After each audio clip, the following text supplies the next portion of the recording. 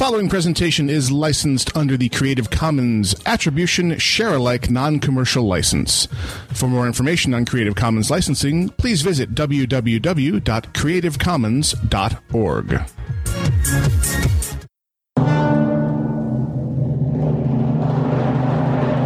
I don't like this place. Alive! It's alive! It's alive!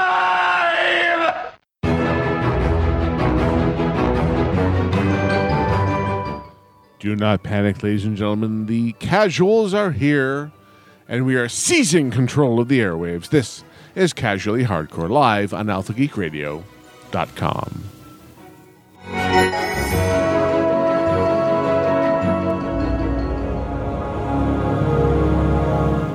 Yes, we return to the era of actual intros and background music. Technology is a wonderful thing when it works, don't you think, Grail? We've made it back to 2008? Shut your mouth, okay? Just shut it. Stop speaking entirely. For Thursday, the 8th of October, 2015, this is Casually Hardcore, and I am Gnomewise. And I'm Grail. And this is Casually Hardcore, because this is all you're getting. Yes, right, the dudes be in charge. Sup, dude? Yo. What does my tattoo say? Sweet. What does my tattoo say? Dude. Don't die. So yeah, those of you who tuned in last week and noticed the truncated nature of the show, and tangent, shout out to Glitch, who noticed a glitch with the RSS feed. So most of you got the last 3 episodes all at once in the last week or so, and I apologize for that because I didn't know that the feed was broken, and Glitch let me know, and I addressed it, and the feed should be behaving normally going forward. So shout out to Glitch for his troubleshooting abilities, and yeah, I'm still recovering from the crud that was just setting in last week and has proved to have remarkable staying power. It's got legs. Oh, it's got legs. Holy crap. It's now settled into at least it's a productive cough, which means I'm hawking up loogies regularly. The sinus bit has retreated and settled deeply into my lungs, and I'm just coughing like a madman. So I apologize. I will be lunging for the cough switch many times during this show, and I assume I will not make it many times. So just don't put your earbuds in because I'm going to blow your head off. That's the moral of the story. Mm-hmm. Yikes. So anyway, what has been going on in the world of geek and nerd? Well, fall television has commenced. Yeah. But we are well within the 2-week Gilligan period, so we can't actually speak about it in any detail right now, other than to say it has begun. Yeah. So Arrow and Flash have returned. And I would be remiss in not reporting for Dax's sake, Supernatural also returned. So it's season 11? I think so. I don't know. That can't be good. I mean, I'm so happy that there are good shows on CW and that I'll be watching them in the year 2023. Arrow's going to be, running around with the electric wheelchair. One-armed, Yeah. Arrow, you can kind of keep going, especially because, Stephen Amell is in phenomenal shape. And, you can use some trickery there. But, I don't know if Flash can't, stand so much. I don't know how much he can run. I mean, it can be done. Yeah. Stargate SG-1 is proof that life beyond Season 7 can exist. Oh, sure. That one sucked me in against my will when they introduced the entire, here's the new big bad, the Ori from another galaxy, and we've got just enough hooks into our existing mythos about ascending and ascended beings to hook you in and come along for this ride. And part of me wanted it to suck. Yeah. And it really didn't. It was entertaining and good and ended well. And so even though generally it does not happen, there is proof rather that genre shows can endure past that mythical season 7 limit. Oh, sure. And I mean, Supernatural does, like, they stay true to themselves and their formula. And it apparently works enough that they're able to get legions of ravenous fans. And Legions, for we are many. From my perspective, you know, when I catch an episode here or there, I am guaranteed I will probably laugh during the episode because the writing's fun and they don't take themselves seriously. And there's sometimes some really interesting stories on there. It's just you have to be willing to put up with the two brothers. I guarantee by the third episode, one of them will have a secret. Yes. That they will not tell the other brother about. Yes. Because they're going to try to protect the other brother by not telling them the secret. And then eventually the secret will come out and they will have the whole, like, why wouldn't you tell me I'm your brother? And at which point the other brother will have a secret. Yeah. And see, that's the thing that SG-1 did not do. Yeah. Was rehash old plots. Right. They introduced new antagonists, and the protagonists actually used things they had learned over the course of the previous seasons to make them more effective against the new bad guys. Yeah. They made the new bad guys, you know, a notch higher on the badass scale, so things didn't necessarily work perfectly right out of the gate, but I loved the fact that the characters had grown and learned and were facing new challenges instead of the same old challenges again, which is what Supernatural seems to be trapped with. They give them a new big bad pretty much every season. But they fall into the same tropes, and that's what's annoying me. Somewhat. I mean, I think they mixed. And I'm by no means an expert. I haven't watched that many episodes, but you know, I from what I've seen in the early days when they were very heavily Christian influenced to last season where they basically were run play between him and whatever Misha Collins' character's name is. Castiel. And then your wife's boyfriend. And the mark of Cain and something to do with death. And so, I mean, it's like, okay, I mean, that's cool. You're still managing to come up with a reason that something really big and bad is out there after you've already put the devil in a box. Yes. You've wiped out 3 of the 4 horsemen. The 4th one got killed this last season. So, I mean, they've kind of taken off some pretty big things, and yet they've still managed to come up with a compelling reason why these 2 jackaloopes are running around middle America, and they're always 50 miles from wherever an incident happens. It's not so much that I don't mind the writing for the overarching story. It's just that the brothers themselves they haven't really grown. That's more my issue with really getting invested in the show. But other people, I think that is the draw. It's a comfort kind of. It's kind of like eating, a nice bowl of mac and cheese. It's comfort food. And I guess in that way, I am not the typical target demographic because what turns me on and what gets me interested in a show is character growth. And I've come to learn over the years that I guess I'm in the minority. Yeah. I mean, and I definitely think character growth is a big piece. For me, it's always, can a show do something that I'm not expecting? And that was definitely the main draw for Arrow for me, was the ending of the first season. I didn't see coming. Like, that was pretty impressive. And so if you do that, you've then hooked me for quite a while.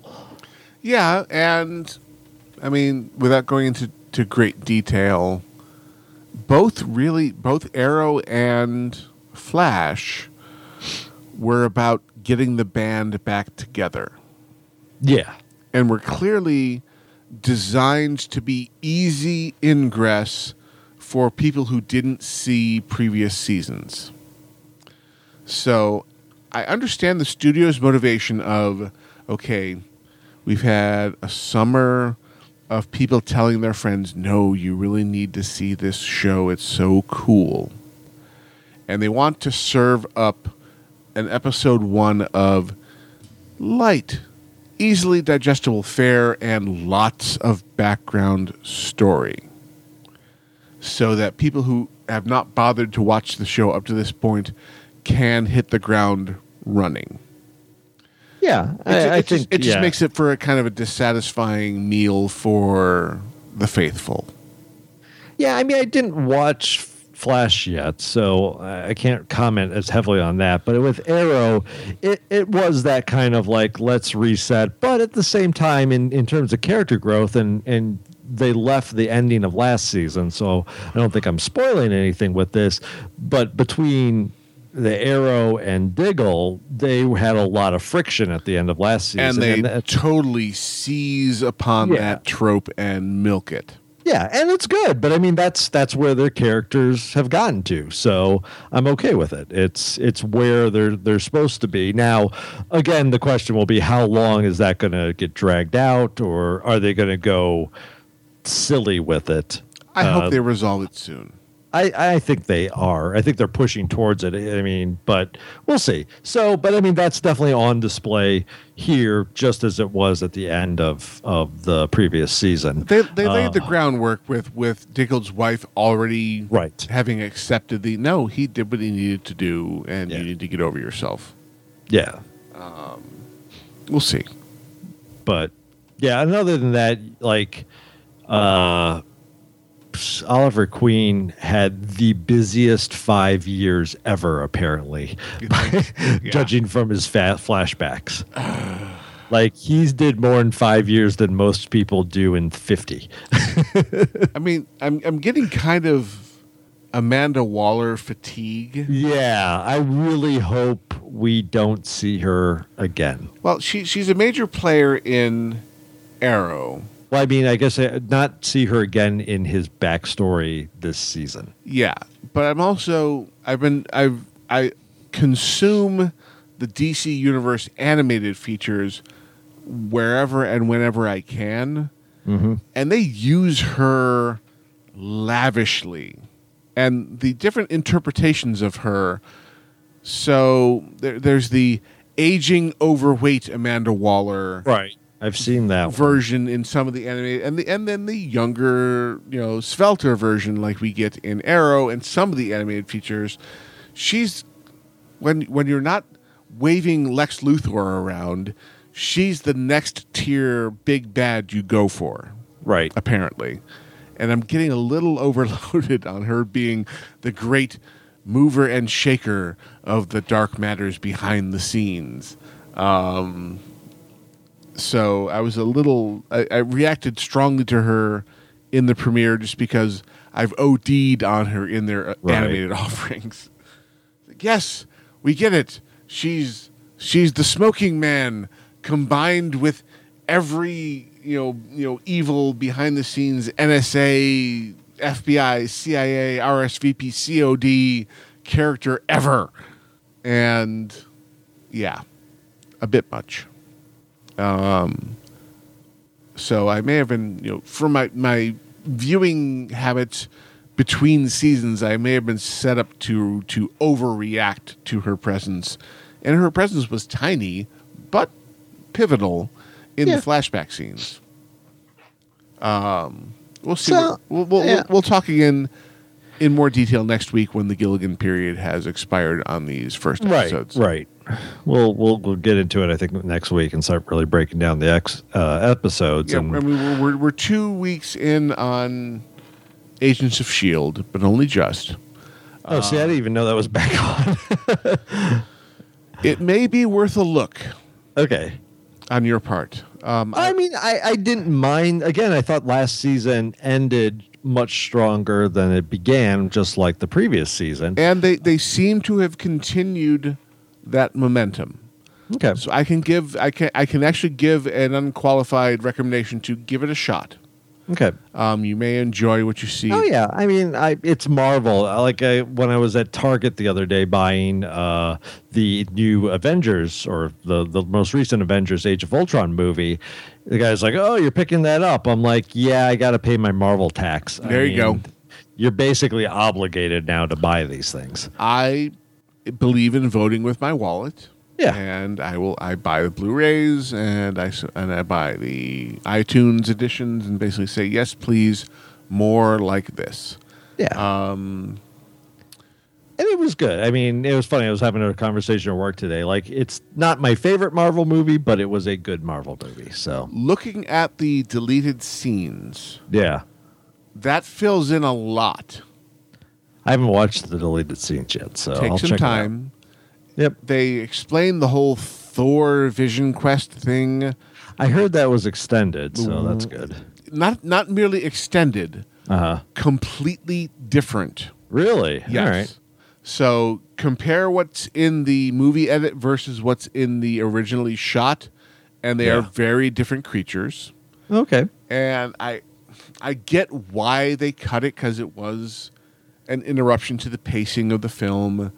And the version they shoehorned into the theatrical version was utilitarian. It cut to the chase of, okay, here's some background on the Infinity Stones, and here's a reveal for Thor that only he will understand, that there is a larger agent at action behind the scenes.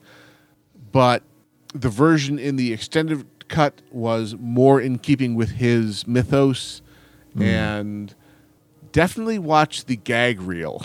Yeah. Because Stellan Skarsgård, the guy who plays the scientist helper, has some hilarious outtakes. Oh, that's good. So the gag reel and the extended scenes in Age of Ultron are all really good.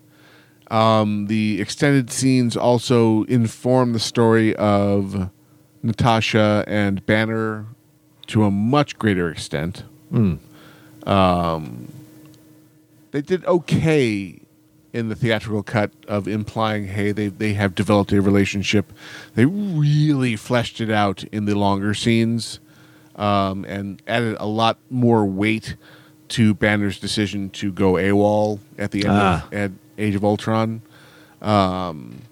So I know where Joss was going with all this stuff. So I'm of two minds. Yes, it improved the pacing of the film to cut this stuff, but the part of me that loves the super stupidly long Peter Jackson cuts of Lord of the Rings just ate this stuff up. Yeah. So that's what I'm looking for. I mean, it's all there. It felt, my analogy for it was always the fourth Harry Potter movie, Goblet of Fire. Yeah. Where you read the book and then you watch the movie, and I've always said they storyboarded that movie and said, what is our critical path to get from beginning to dead Cedric Diggory? It was pretty basically much it. No, that sums it up beautifully. Yeah. And it's just the necessity of making a broadly appealing film versus serving the fan base. And right. I really can't fault Marvel with their ability to walk that line of fan service versus box office. Well, but I think the big difference also was the first Avengers movie was Marvel basically saying, okay, we've set the stage for you, put them together and let's do something really fun and unique. With Avengers Age of Ultron, it felt more like they said, you now need to set off the plot lines for our next phase. And these are all the things you need to make sure you have in there, because this is going to feed a bunch of our different movies. And that's the the piece of it that I feel kind of weighs on the film a little bit, in that they had to cram so much stuff in to get ready for Black Panther, for Civil War, for even the eventual Infinity War. It just made the pace a little bit of like breakneck, and forced them to cut down scenes that may have assisted more. Yeah, but I like that they have primed the national and international audience for the concept of the Avengers is a group, and that group is mercurial and ever-changing. Right. Because at the end of the film, you had, here's the new Avengers. Right. And kind of setting the stage for, hey, we're going to frickin' kill Rogers in Civil War, right? Yeah. And there will be a new Captain America at the end of that film, right? And they're laying the groundwork for the ever-changing nature of these team-ups, and to a lesser extent, the we're going to replace these actors, guys, and the characters will endure. Oh yeah, we've done it with Hulk, but nobody really cared about Hulk, so we did that with no penalty being paid. We're eventually going to do this with, there's going to be a new Tony Stark. Yeah, because Robert Downey Jr. is getting old and expensive. Yeah, and funny enough, the one that has been most vocal previous to this was Chris Evans, who now has kind of changed his tune. Money, yes. Well, or yeah, most likely money, but still has come back with the, I would love to play Captain America more. Dude, you're totally being drilled through the skull before the end of Civil War. Just own it, okay? We'll see. We will see. He didn't die in the comics, so who knows? Okay, temporal rifts. Yeah. May be a bit much for the movie-going audience to understand. Yeah. But on the surface, the original presentation was, hey, Steve Rogers is dead. All hail the new black Captain America. No, sure. Actually, did Bucky take the place? Bucky first, I think, Bucky and then Falcon took later. Yeah. Because Bucky got murdered by Fear itself. Of course. Well, the event Fear itself. Because Marvel Universe. That all being said, it's going to be interesting to see how this pans out, because it was really never before in my life have I seen a studio attempt what they're attempting. We've had movie franchises, so we've had Indiana Jones, so adventure, nuke the fridge, shitty adventure. Yeah. And we've had, the comparison that is often made is James Bond. Sure. Where from On Her Majesty's Secret Service forward, an ever-changing roster of actors portraying the pivotal role, and the role actually maturing, because, the current iteration of James Bond, set more or less in modern times, has adapted to fit the geopolitical situation of today. Right. And they continue to tell really engaging, fun spy dramas in whatever today presents as a possible backdrop. So that's a character that we've all come to love, placed into varying situations. That's not the same as here is a complete and evolving in more or less real-time universe. So you look at Iron Man, the original Iron Man, you have basically reality as it existed at that time. There were no superheroes, there were no weird anything. Right. And they threw Tony Stark and his armor into the mix. And he ends the movie with, oh, what the hell, I am Iron Man. And it's game on at that point. Fast forward to today, years later, where we have the Marvel Cinematic Universe, where Agents of S.H.I.E.L.D. is now existing in a world where superheroes are a known quantity, Inhumans are emerging left, right, top, bottom, and center, and the rules of that universe have adjusted appropriately, based on all of those revelations that we've seen in television and movies up until this point. So you have a new world where the rules are vastly different from our world, but we've all been along for the ride, so we understand this rule set. I'm curious to see how far can they take this, because they certainly seem to have grand plans for Phase 3 in television, Netflix, and movies. Sure.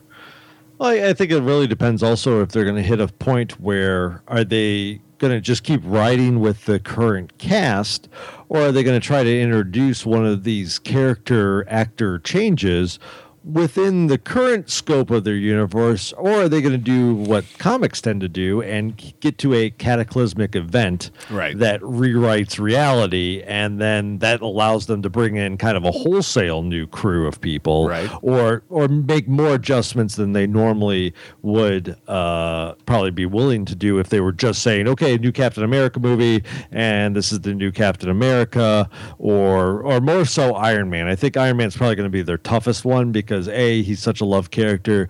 B, I don't know, other than Cody taking over for him, but he's already established as, War Machine. I don't know, bringing in a new Tony, you'd basically still have to bring in a new Tony Stark. Right. And that's the tricky part. And I'm curious to see where they go with that, because I see in the television realm, in Flash, DC struggling with the fact that, okay, crap, we lost the actor who plays the young part of Firestorm. So they put big plot elements into episode 1 of Flash to make sure, we wrote him out. And but that's funny because I think I thought that was the studio themselves that decided not to bring him back. Well, it's unclear. There are varying stories to be found on the internet. Interesting. And it depends on who you believe on the interwebs of why the young actor is not there and the older actor is. Because in all the previews for Legends of Tomorrow, we see just the professor. And we see very short scenes with Robbie in episode 1 of Flash. And they go to great pains of saying, oh, yeah, we, spoiler alert, for the first 1/4 of Flash episode 1, we saved the professor and Robbie is presumed dead, probably sucked into Jay Garrick's Earth. But anyway. Yeah. So they've gone down the road of, okay, the actor has left, so we'll write the character out. And Marvel on many occasions has stated very clearly, at least press conference-wise, to say the characters are the characters and we will swap in new actors as, requirements demand. They just haven't actually tried to do that on a large scale yet. I hope they're successful, because I would like to see these big story arcs continue. Yeah. A la James Bond. We'll see how well it goes over when the time comes. Yeah. We'll have to see how they pull it off. So far, everybody is on board for the cash train that is Marvel Cinematic Universe, and nobody has opted to step off other than Edward Norton, who stepped out of the Bruce Banner role before current actor whose name is escaping me. It's Mark Ruffalo. Ruffalo stepped in and made the role awesome. Right. And I'm kind of... You look at the plans for Phase 3, and you don't see a lot of Hulk in there, which makes me sad because I really, in the 2 Avengers movies, have really loved Mark Ruffalo. He has really nailed the character, both as the eccentric super scientist and as the mocap source for the Hulk. Yeah. I don't know why I am so drawn to that character, but he has been a feature of both of the Avengers movies for him. I look forward to his scenes, and I couldn't really tell you why. Which I guess is a testament to his ability as an actor, because he is wonderfully conflicted and divided in every scene.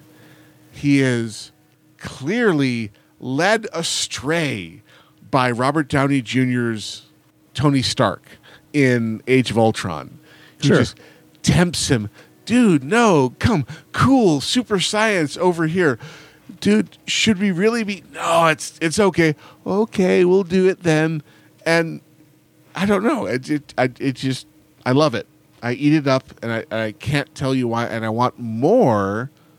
I want more Bruce Banner in my movie-going future. And so I hope that there's Planet Hulk or something, World War Hulk, in our future. Yeah, I mean, I think he's well liked enough that they have to bring him back. But I also applaud Marvel because the Hulk is their closest thing to Superman. Yes. To where he basically has no real weakness. As long as he's pissed off, he just keeps getting tougher and stronger, and there really is no end in sight. So you have to be delicate when you use that powerful of a tool within your stories. And I think so far they have. They've done a good job of making him show that he has some flaws, but more so that he can be effective in a fight, but doesn't overtake it to the point where you go, why is anybody else there? Well, the Hulk has no flaws. Bruce Banner has a plethora of doubts and flaws. So once he hulks up, he is in completely. And the problem is, somewhat. Banner's still not in control.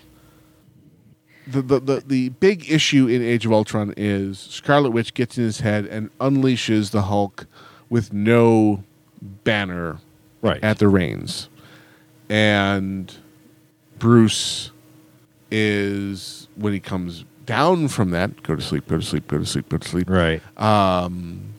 Says, great. That was my worst nightmare. Completely realized in full 3D and Technicolor. So Scarlet Witch achieved her goal completely, and Bruce is now convinced that he can never be in control because someone actively took control away from him. So he is, spoiler alert, off for the horizon. Yeah. And I get it. And that was a well-told story. But you're right. When, in Hulk mode, they have thrown nothing at him that he could not overcome. Right. And I mean that's true to the comics. I mean, there has been situations where, caught off guard, hit strong enough, quick enough, you can knock him out. Right. But if you're in a prolonged fight, you basically have no chance unless you somehow get him to not be mad. He will ever rise to your occasion. There's no stopping him really at that point. So it's a tough thing to use, and I think so far they've done a good job with it. So I'm willing to, if they're not showing him, if they're kind of giving him a cooler, that's okay, because I don't want to get to a point where you start looking and you go, Captain America and Iron Man, like they should just be chilling in Stark Tower and just say, Banner, off you go. Take care of it, because really, what's the point of the rest of us? Right. Well, I'm curious to see if he will be a surprise turn up in the Defenders, because he, classically, he is a member of that team. Yeah. And I would love if Marvel were to ambush us with an appearance of Ruffalo and the Hulk in the made-for-Netflix movie of The Defender. Yeah, that'd be fantastic. I mean, I think, funny enough, so is Doctor Strange. Yeah, I would love it if they could manage to keep it secret. Right. Which is so hard. So hard. In this day and age of people snooping on casting calls and paparazzi camping out, studios. Right. But studios, they camp out towns. That's how they found Kit Harington running around, the town where they're filming the Game of Thrones the next season. Yeah, but did you really think Jon Snow was? Oh, of course not. But still, they definitely were. I didn't think so because I've read the books, and and you can sort of look at the portents of the TV show and see that yes, they've set up many ways to basically bring him back, but for those that aren't as initiated in it, that's a pretty major spoiler, right? Spoiler. Yeah. Yeah. Well, we'll see. But yes, Marvel, if you're listening, and I know you are, please have Hulk be a surprise guest star on the New Defenders when you get to that movie. I mean, I would like, some Hulk Daredevil scenes would just be unbelievable. We have a lot of territory to cover between now and then. I mean, Jessica Jones is coming this year. Oh yeah, and the 2 teaser trailers they've put out so far. The first one was pretty meh. The second one was like, okay, this is a little more of what the character is about. For the Jessica Jones, yeah, with the alarm clock. Yes, yeah, that was awesome. Yes, it was. But I mean, even the concept of Jessica Jones, of the retired superhero, yeah, I'm fascinated by that idea, and we'll see where they take it. And then, I mean, you're getting with Jessica Jones, Luke Cage, which I love Luke Cage, so I'm really big. I'm more interested right now in you his character. mean Power Man? Yeah, Power Man. And I mean, if they put together some Heroes for Hire action out of this, I mean, and that's the third movie is basically Power Man and Iron Fist, right? Or is it just Power Man? And Iron Fist each get their own miniseries. Oh, okay, so cool. It's 4 miniseries leading up to the movie. Right. Which, saying movie is not correct because I believe it's a 4-hour, 2-episode epic spectacle. Yeah. Yes. So it's just, they've done so well adapting, Daredevil and getting me interested in Jessica Jones, of whom I knew jack diddly squat. Yeah. But Power Man, OMG blaxploitation terribleness, and Iron Fist, OMG gold slipper wearing, chi wielding, Taoist, super Taoist, martial arts dude. They need to borrow very lightly from the comics because the comics are over the top. Yeah. And I loved the comics for what they were. I mean, Power Man and Iron Fist, being a product of their late 80s age, were great for, teenage and early 20s me. Mid 40s me, less interested in a lot of that crap. So yeah, I mean, I don't know. I'm not expecting.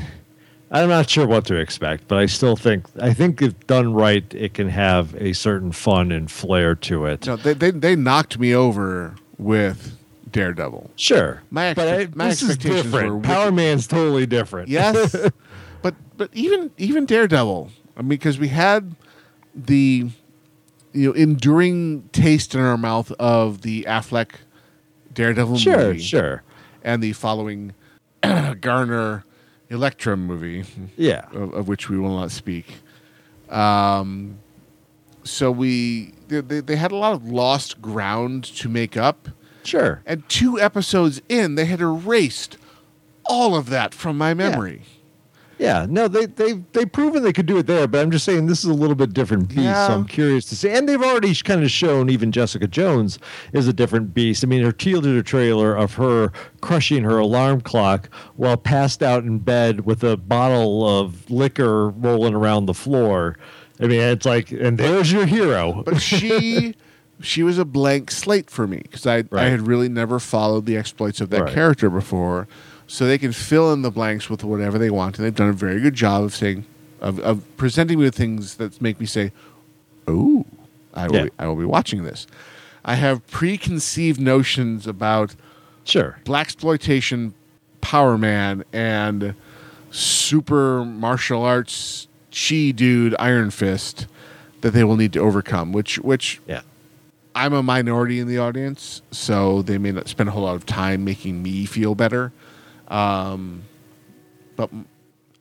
I'm in this weird place of Marvel Disney really consistently serving me up the buffet of awesome that I desire. And part of me, with each dose of awesome, so, most recent dose, Ant-Man, which could have been horrible, and instead was a cavalcade of fun. Yeah, it was a fun movie. It was totally fun. The giant ant as the family pet at the end. Yeah. It was totally dumb. Yeah. And I loved it. Yeah. And I ate that up. And just with every victory they score, part of my brain, the cynical part of my brain says, and the fall will be that much harder when they fail. And I want to crush that part of my psyche because I'm enjoying so much of what they've served up to me so far that just shut up, other shoe waiting to drop part of me. Right. Just accept the great fun storytelling they're giving me. Well, yeah, I think you just keep going, and I'm sure eventually, just the law of averages, they're going to make a movie that's not good. Well, at some point, let's be objective here. Ant-Man was weak as far in as the grand scheme of things.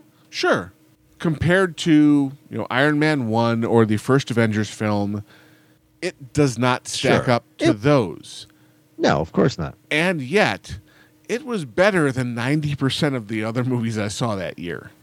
Yeah, it was exactly what it was supposed to be, which was a fun way to kind of close phase 2 out and say, here's a character, we just want to get him out there because we think it's cool. It also introduces Hank Pym, who is a real big part of this, and we really needed his technology and him introduced, and having Scott running around in the suit was, more to just give it that kind of fun flair a la Guardians of the Galaxy. But they had the wonderful cameo by Falcon.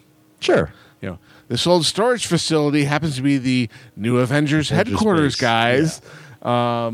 So there was nice continuity there. A good throw-in of the Falcon character. But also, this week we got the announcement that the sequel to Ant-Man will be Ant-Man and the Wasp. Right. The first ever Marvel title featuring a heroine in the title. Yep. Because interestingly, despite presenting us with Agent Carter and Natasha Romanoff and Sky, I was going to say Daisy, but Daisy, that's how they're referring to her now by her given name. Oh, okay. Marvel has come under interesting fire as being anti-woman.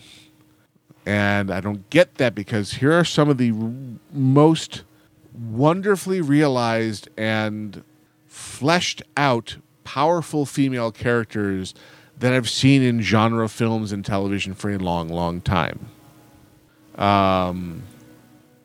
So it's another feather in their cap to say, yes, and we're going to headline a movie with this. Oh, by the way, shortly after that, we will have Captain Marvel. Yeah. A woman. Yeah. Whole movie. Really looking forward to for a female character, but understand Marvel also they're dealing with their history, which hasn't been as strong. Not only has it not been as strong, but some of their most strong women Disney Marvel doesn't have rights to. Yeah, sadly. Which is a real big thing. I mean, some of the best women are in the X-Men, unfortunately, and then your other real strong woman is Sue Richards. Yeah. So and only later in her existence, because early in her existence, yeah, she was complete throwaway, complete fluff. wallflower. But the and invisible right now, woman, for they're- God's sake. Yeah, they're really strong in the comic book world. Is Spider-Gwen? Yes, lately, yes. Yeah, which is a huge one. Which I know, especially with the deal now they've worked out with Sony. I could see Marvel making a push to, if not give her her own movie, at least include her as a character in some fashion, because she is so hot right now.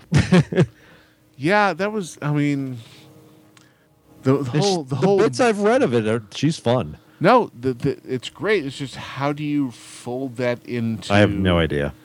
Because they had a hard enough row to hoe of just bringing all these characters together.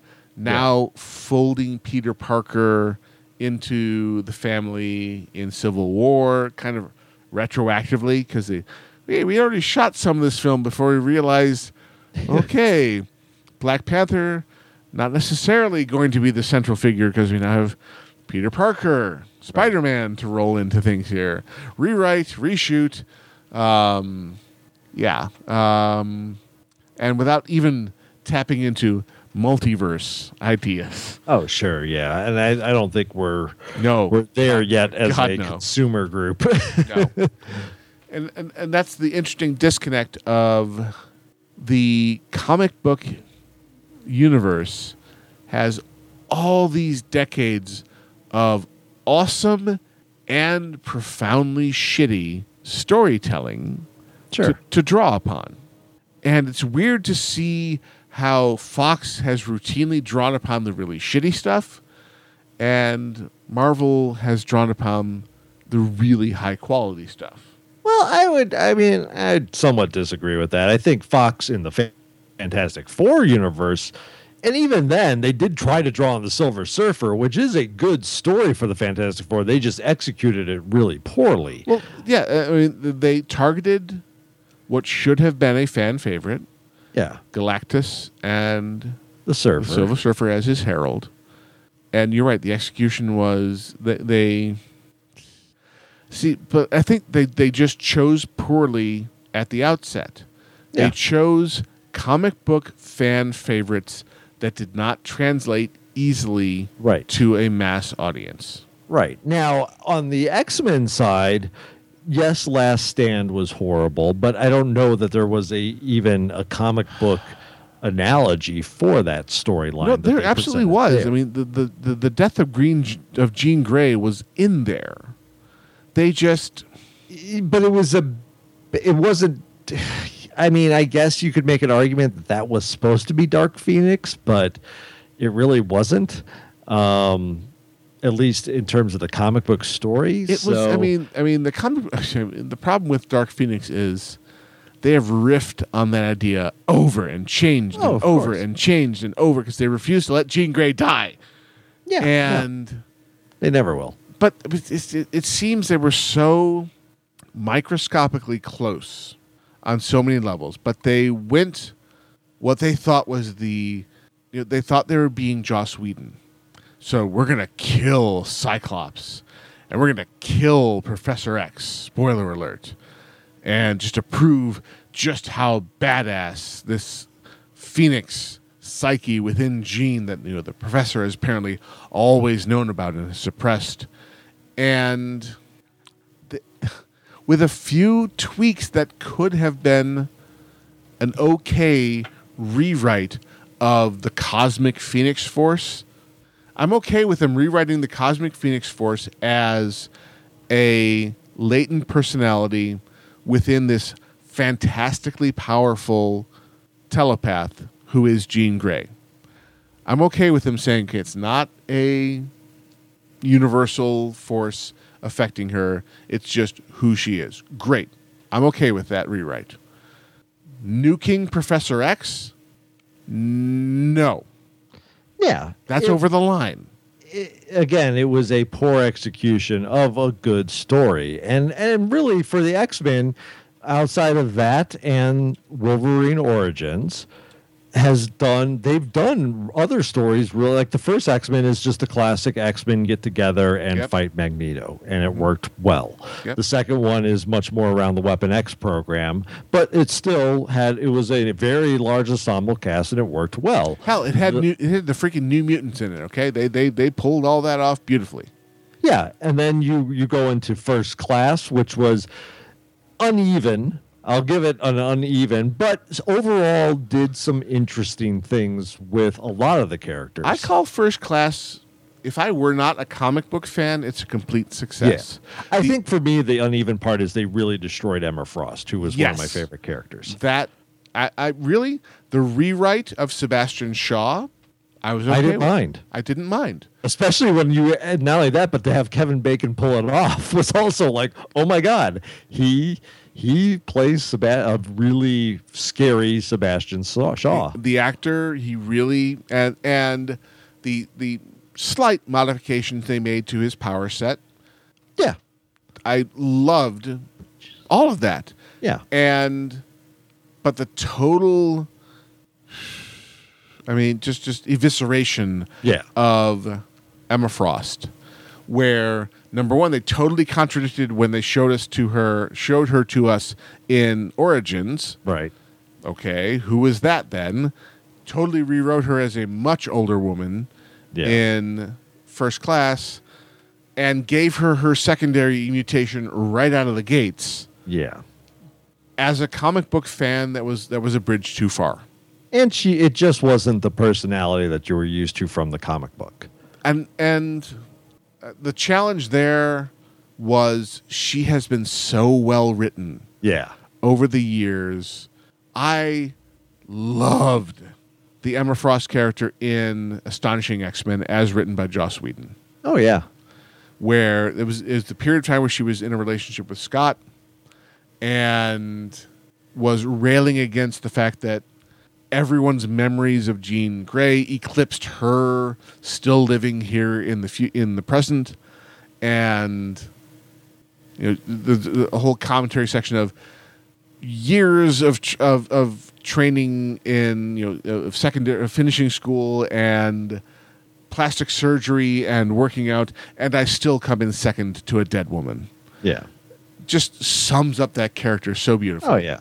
Well, just that then she was she was I'm going to be a good guy and I'm going to do whatever it takes to be this good guy in quotes. No. And that style of character was fun to read. And I loved a bit of interplay between her and Scott where Kitty Pryde has basically accused her in front of everyone of telepathically manipulating Scott, and then storms off, and it's just Scott and Emma.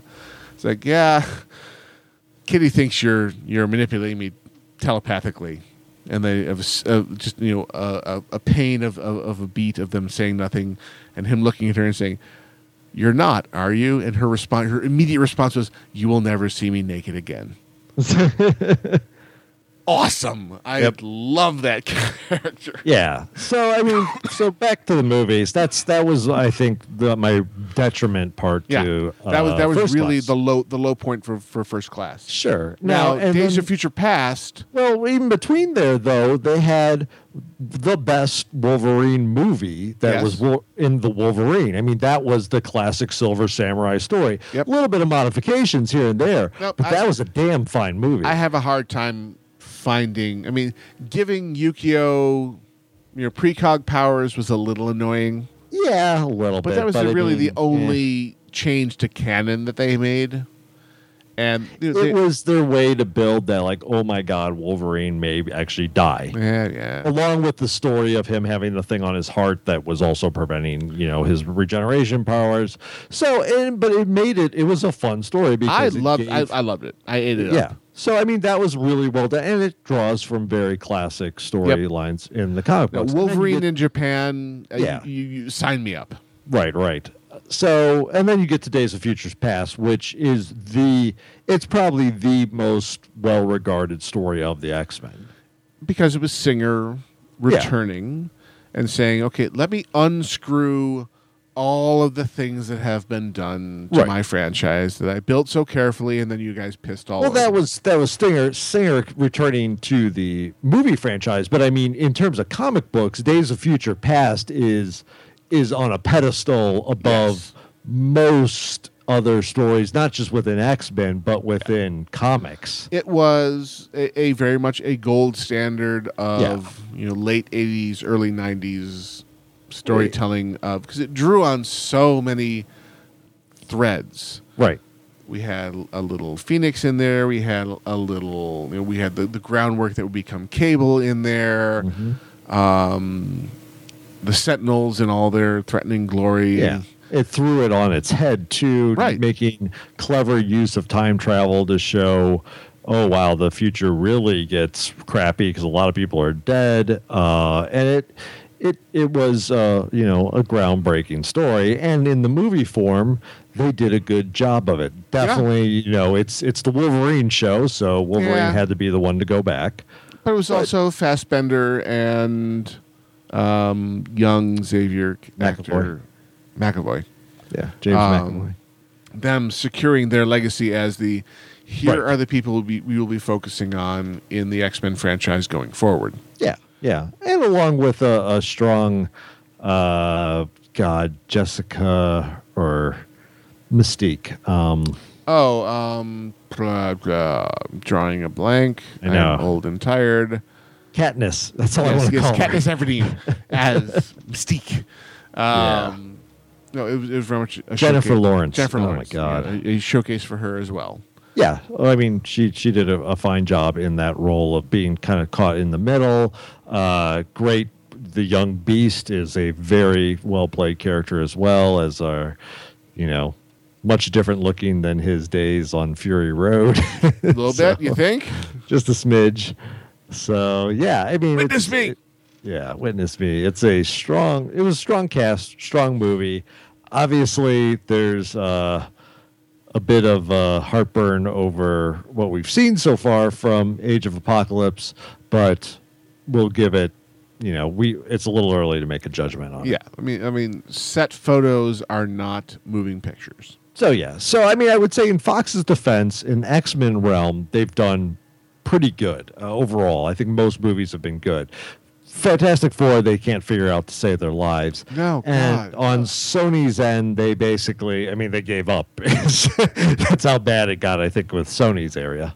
Yeah, I mean, this is as a spectator, and someone who does not create these things and who does not understand the challenges of creating these things, it's very easy to pass judgment.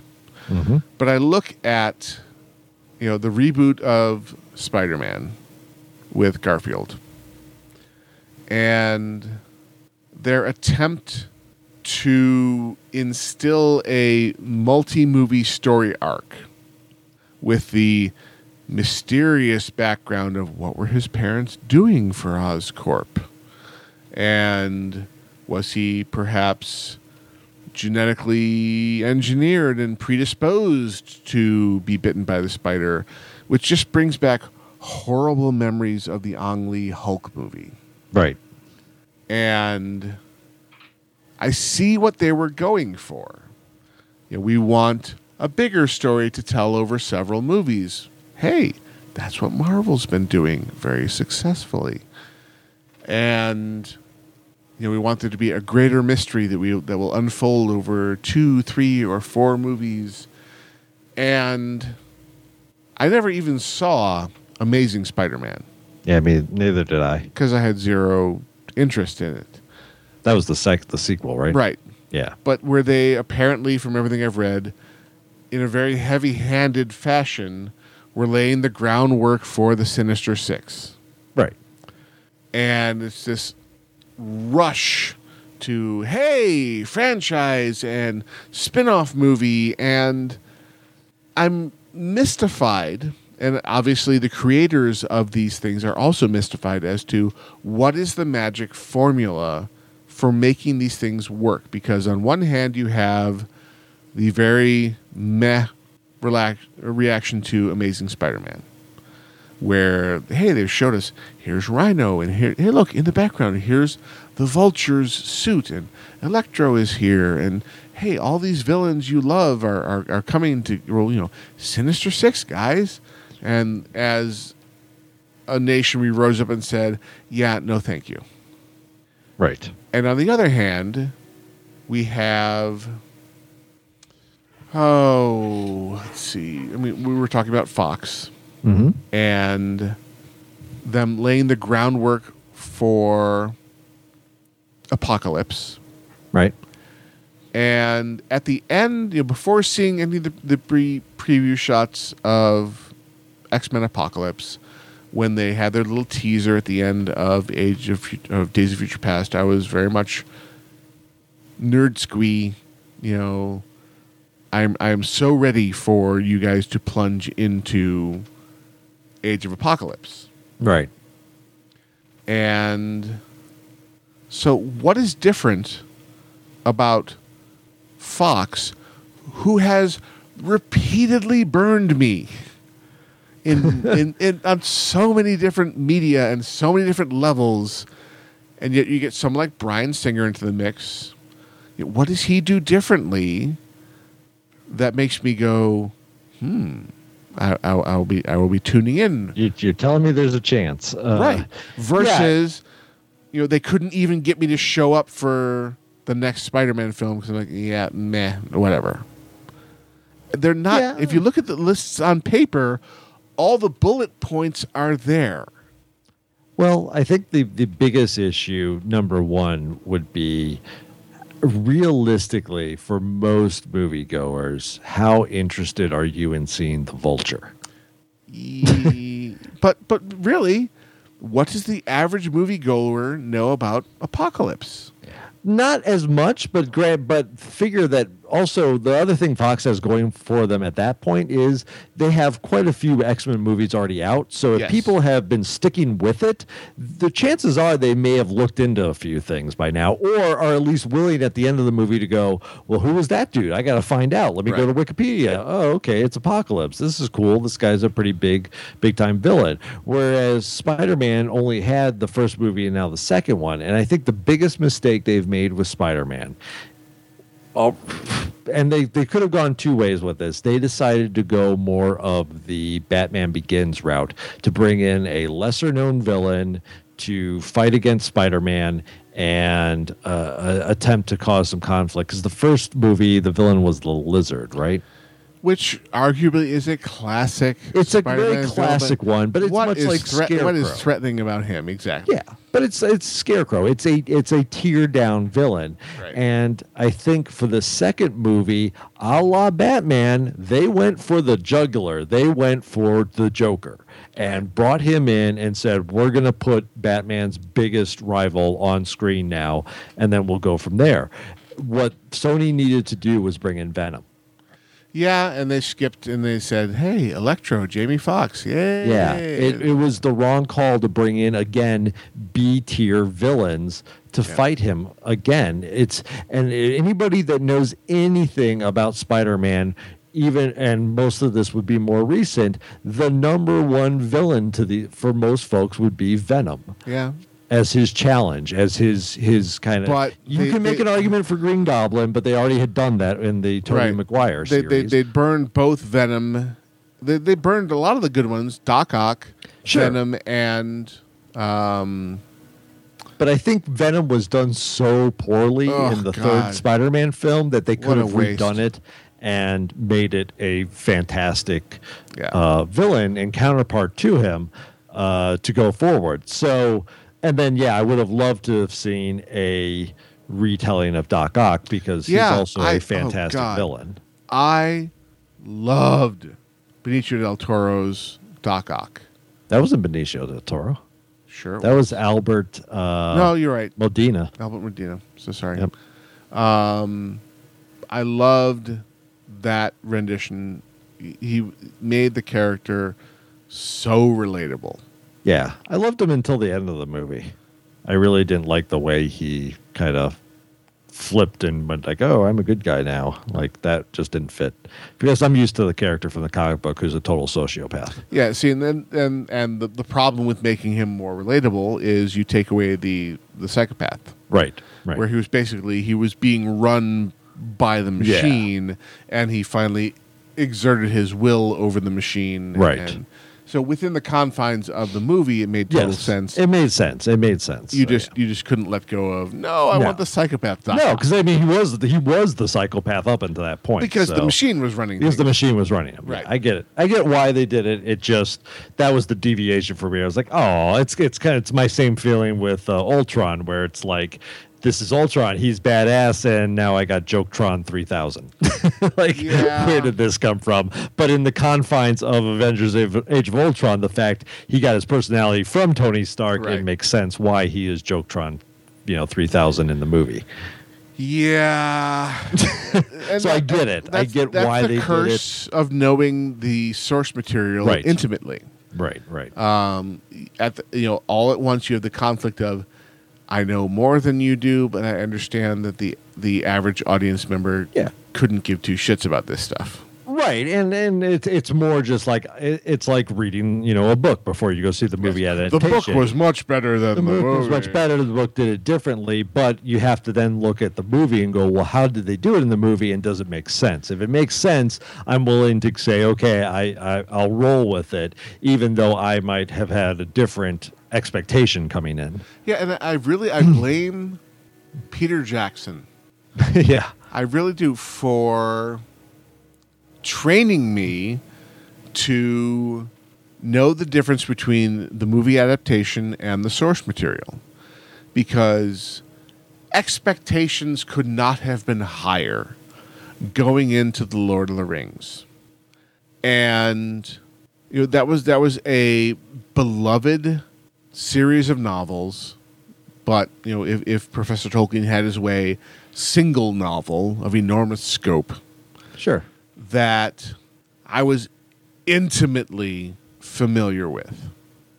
And because of the quality of the movie, I was encouraged to and was able to put aside that deep, obsessive knowledge of the source material and enjoy the movie, because they obviously went to great pains to honor the source material.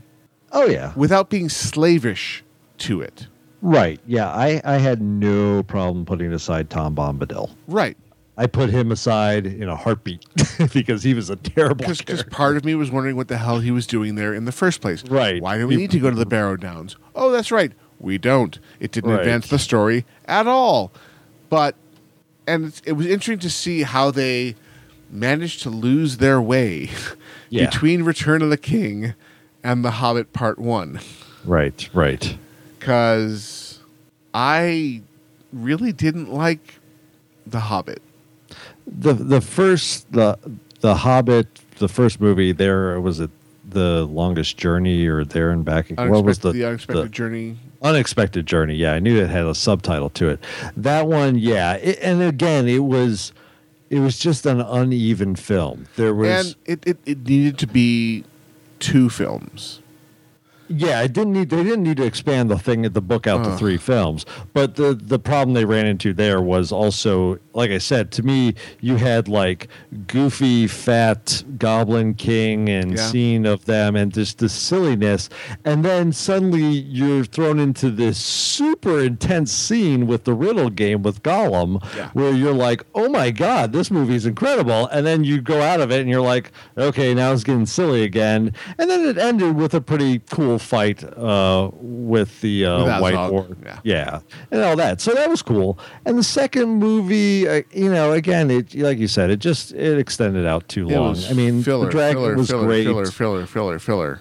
Yeah, just too much filler to it. So yeah, he definitely lost his way into that book. But I mean, I would also say that one of the best jobs of taking a source material into that comic books can learn from would be the Harry Potter series. Yeah, that pretty routinely. I mean, I can't single out any one of them My and I mentioned earlier, the only one I didn't enjoy as much was Goblet of Fire because there was so much that happened in the book that got left out. That was a dense tome. And it was the most maybe book 5 was even bigger, but it was massive. But book 5 it was around the same size, and they handled that one very deftly with the movie. And I thought it felt more relaxed in what it was doing compared to Goblet of Fire. But that was it. I mean, otherwise, every other movie in there is solid to fantastic. Yeah. So I've always been impressed. There's a lot of stuff that's in the books that enhances the story, but I don't think there was anything missing from the movies that you needed from the books.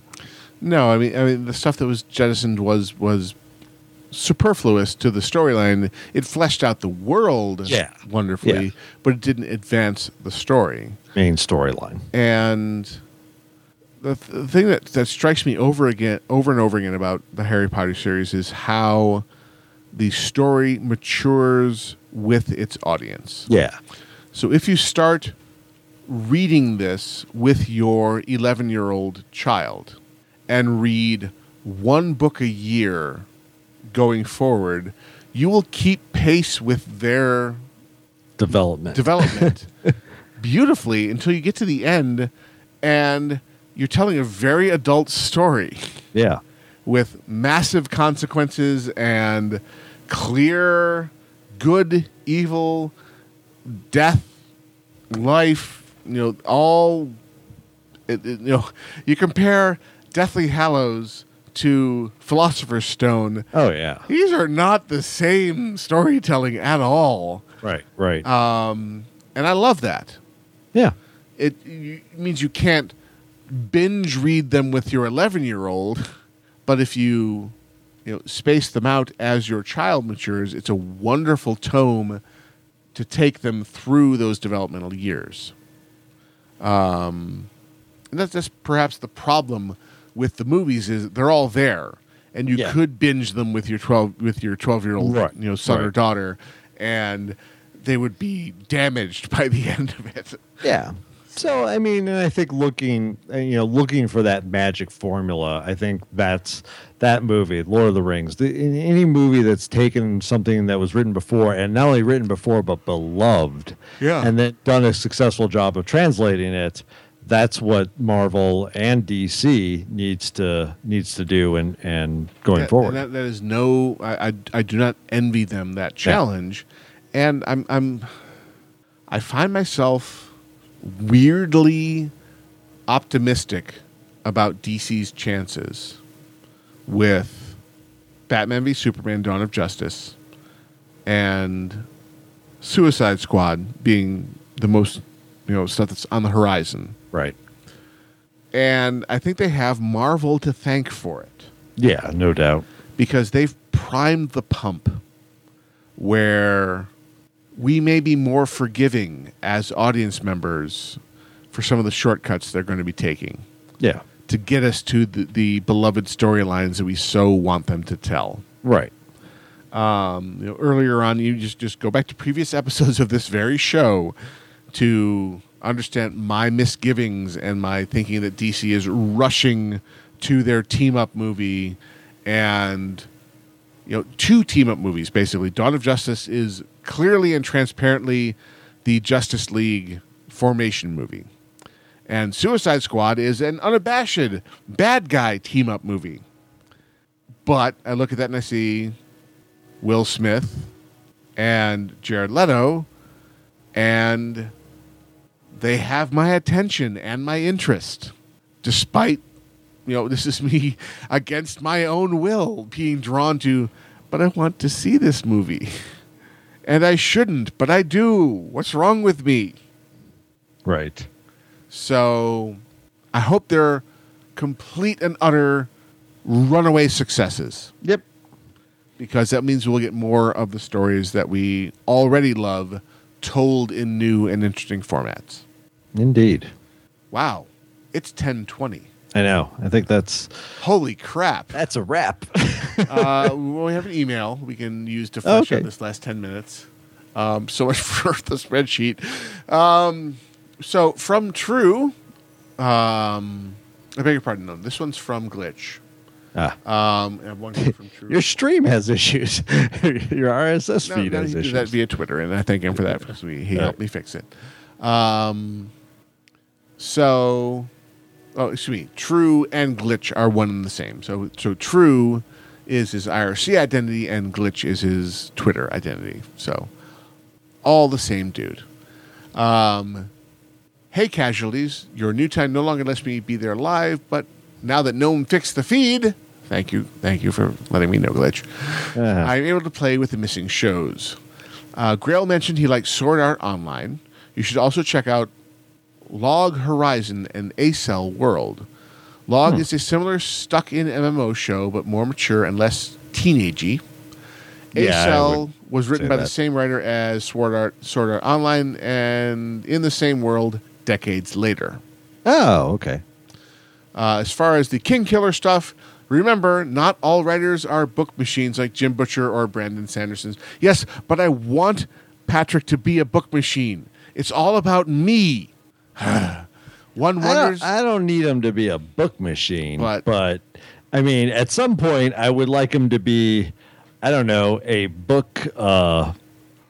What's the lesser version of machine? Like, I have no idea. Steam-powered machine. I'd like him to just write a book. Like slow and steady wins the race. Yeah. And I guess my other issue, and I know sometimes, with a writer, you have whatever's, gnawing on your brain, you got to get out. So the fact he did produce The Slow Regard of Silent Things last year, which was the Ori story, right? Which is good. I mean, it's great. It's in the world. But, it's like, okay, you're able to write that. Right. Let's crank out book 3 here, mister.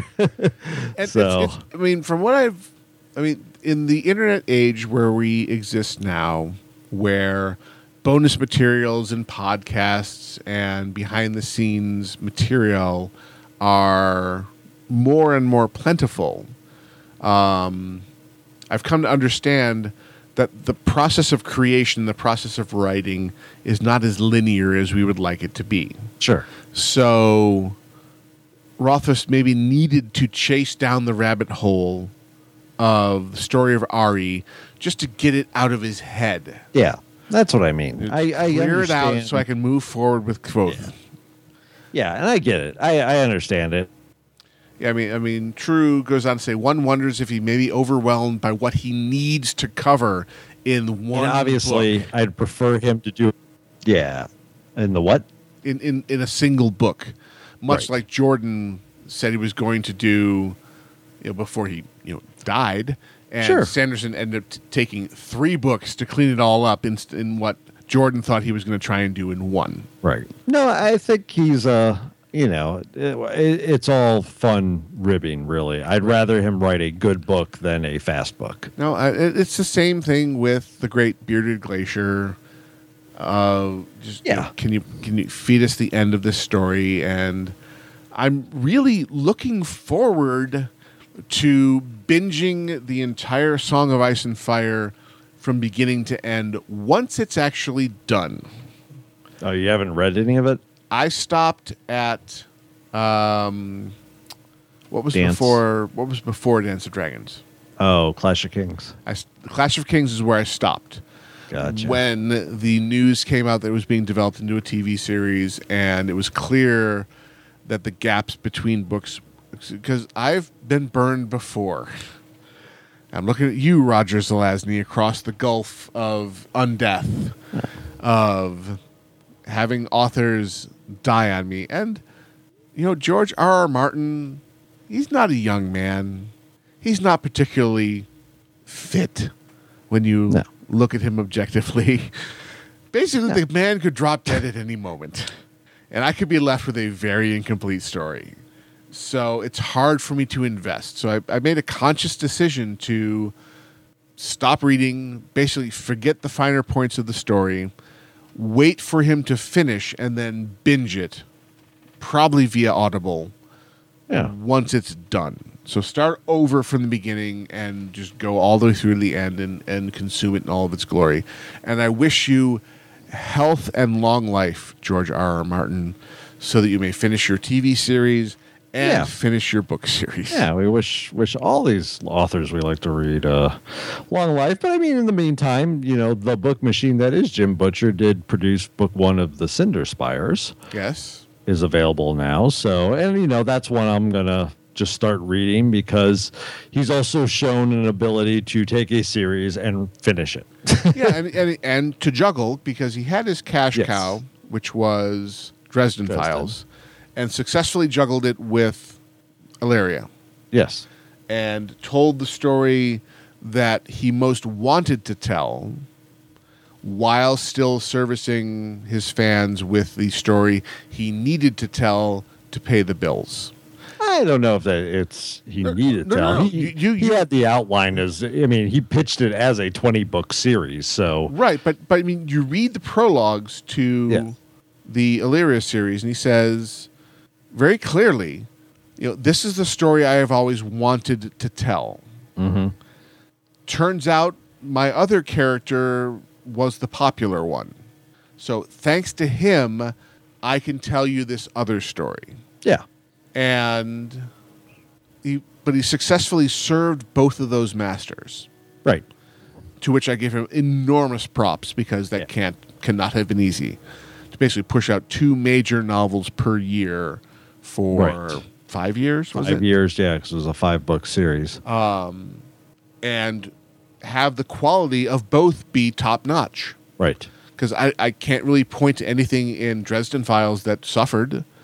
And Illyria, for all the similarity between the story arcs in each of the books, it was basically the same story told over and over again at slightly different ages until the last book. With a small break, it still captivated me through to the end.